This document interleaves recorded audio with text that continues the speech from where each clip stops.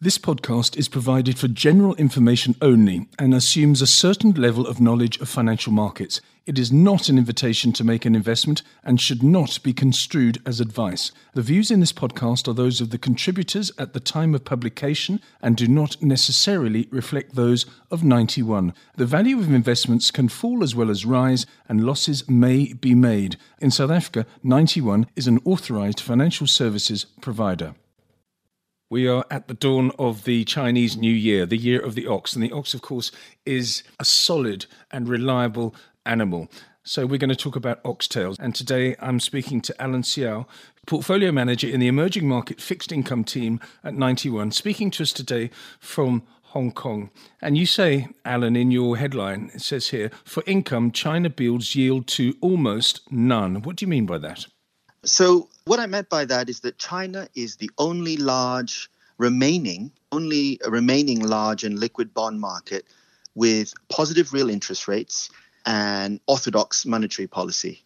That makes it an interesting option for global investors for whom the other benchmark fixed income markets are either at negative real yields or negative nominal yields, and for whom a monetary policy is stuck in a sort of very accommodative framework.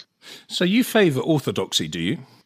It's less the orthodoxy. It's just to say that in today's market, where correlations have broken down, for investors who have portfolios that are diversified and balanced, a fixed income serves two roles. One is to provide that income, but also it is to shield the risky portions of the portfolio. So, for example, equities or other risky assets, in the event that something were to happen that were to shake the valuations of the risky portion, your fixed income portfolio is meant to be your ballast. It's meant to provide the support for the risky portion.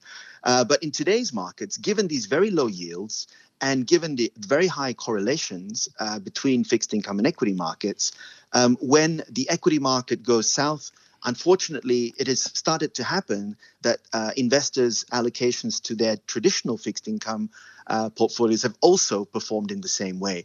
So fixed income is no longer serving its primary purpose, which is to provide that income and that stability, and also to provide a hedge towards the riskier portions of their portfolio. So thinking about this problem writ large, the Chinese bond market is roughly, $16-17 trillion in size. That is handily roughly the same size as the stock of all debt in the world today that is negatively yielding. So It's a solution to a rather neat problem. Okay, so it counterbalances the negative yield of the so-called developed world, I suppose. Yes, or more to the point, I think for investors looking for a balanced portfolio or certainly an allocation to fixed income that will serve that purpose, which is it will zig when the rest of the market is zagging, then it is certainly a market worth considering.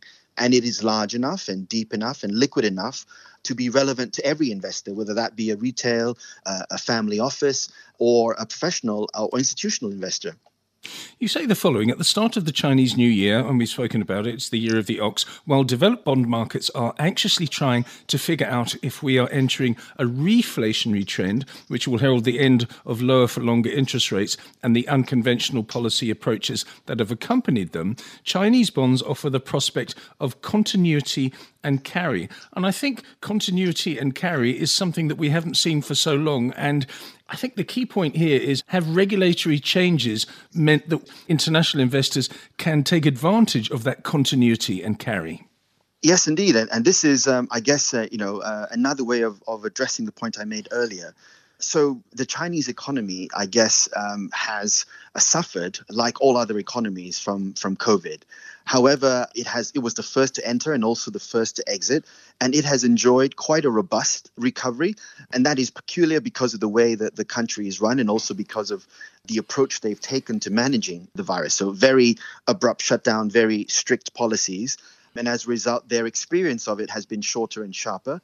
But the economy is also at a different stage of development relative to other nations. So the Chinese administration right now, their problem is a recovery that is running a little too hot. Whereas I think for the rest of the world, what the problems that administrations are facing is a recovery that is still uncertain, a little bit tepid, and perhaps at risk and vulnerable to further outbreaks. This is not to say that China is immune, merely that the problems that the administration are facing are very different. So against that backdrop, the Chinese government is looking at its interest rates and its financial situation and saying, we need to make sure that inflation doesn't, run away from us, that this recovery is not too hot too quickly, and counterbalanced against a world where the reverse is true, where monetary and financial conditions are very accommodative indeed, because animal spirits are very subdued and economies need all the help they can get. So for investors that are looking at that and looking at the world and able to invest across the broad range of economies and geographies, China offers a very compelling alternative or complement to their portfolio. Compelling and complementary as well. Interesting. You say we expect the mainstreaming of Chinese bonds to accelerate this year, spurred by the imminent inclusion of China to the FTSE World Government Bond Index. What about the segments of the bond market, though? And I'm specifically referencing now the corporate bond market in China. Tell us about that, please. Yes. So the corporate bond market in China can be best divided into two elements. So we have the pure sort of onshore corporate bond market that is still lagging somewhat in terms of stage of development. It is one of the later developments in that market.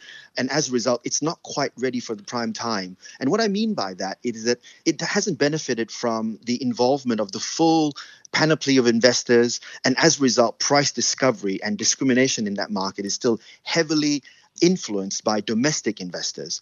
So we feel that market will be very interesting in the years to come, but for now, it needs to go through a development cycle. So what we expect are defaults, and what we expect is rising issues. And this is because China, for the longest time, has not had a functioning market in this area the way that we would understand elsewhere. What I mean by this is that the market in fixed income works with market discipline. So companies borrow, good companies get better rates, bad companies struggle to pay and are punished in the form of either losing access to the market or having to pay a higher price. China, on the corporate side, is a market where there have been no defaults for a long time, where a lot of the lending has been done on the basis of relationships and of proximity to the state. And so the pricing mechanism is not finely tuned. And so we need a period where both lenders and borrowers come to terms with the fact that not every borrower is of the same quality, and there needs to be a higher differentiation in price. And when these risks are properly priced, it will then become a much better market for investors. Right now, though, there is an alternative market, which is the offshore Chinese corporate bond market, which is priced in dollars. These are bonds issued by Chinese corporates that are capable of lending money in the global markets. These are, by definition, the biggest and best companies. And this market has been in place for much longer. It's much more vibrant, has the participation of many, many more investors and a diverse group, so international, domestic, and regional. And as a result, this is a far more robust market. The pricing is far keener, and there is true differentiation. So good companies enjoy very good rates in terms of borrowing, whereas weak companies are not able to access the market or have to pay a much higher price.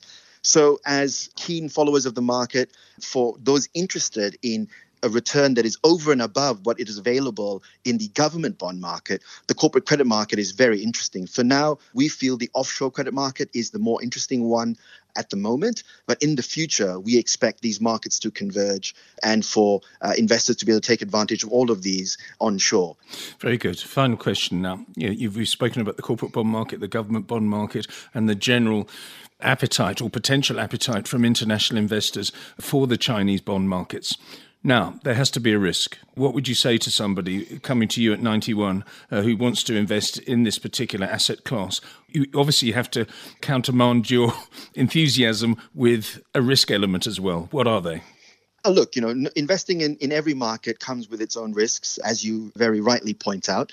So the risks to this are, that Chinese growth takes a hit. There is a resurgence of the virus that is beyond our current expectations, and that overwhelms the nascent recovery that we're seeing.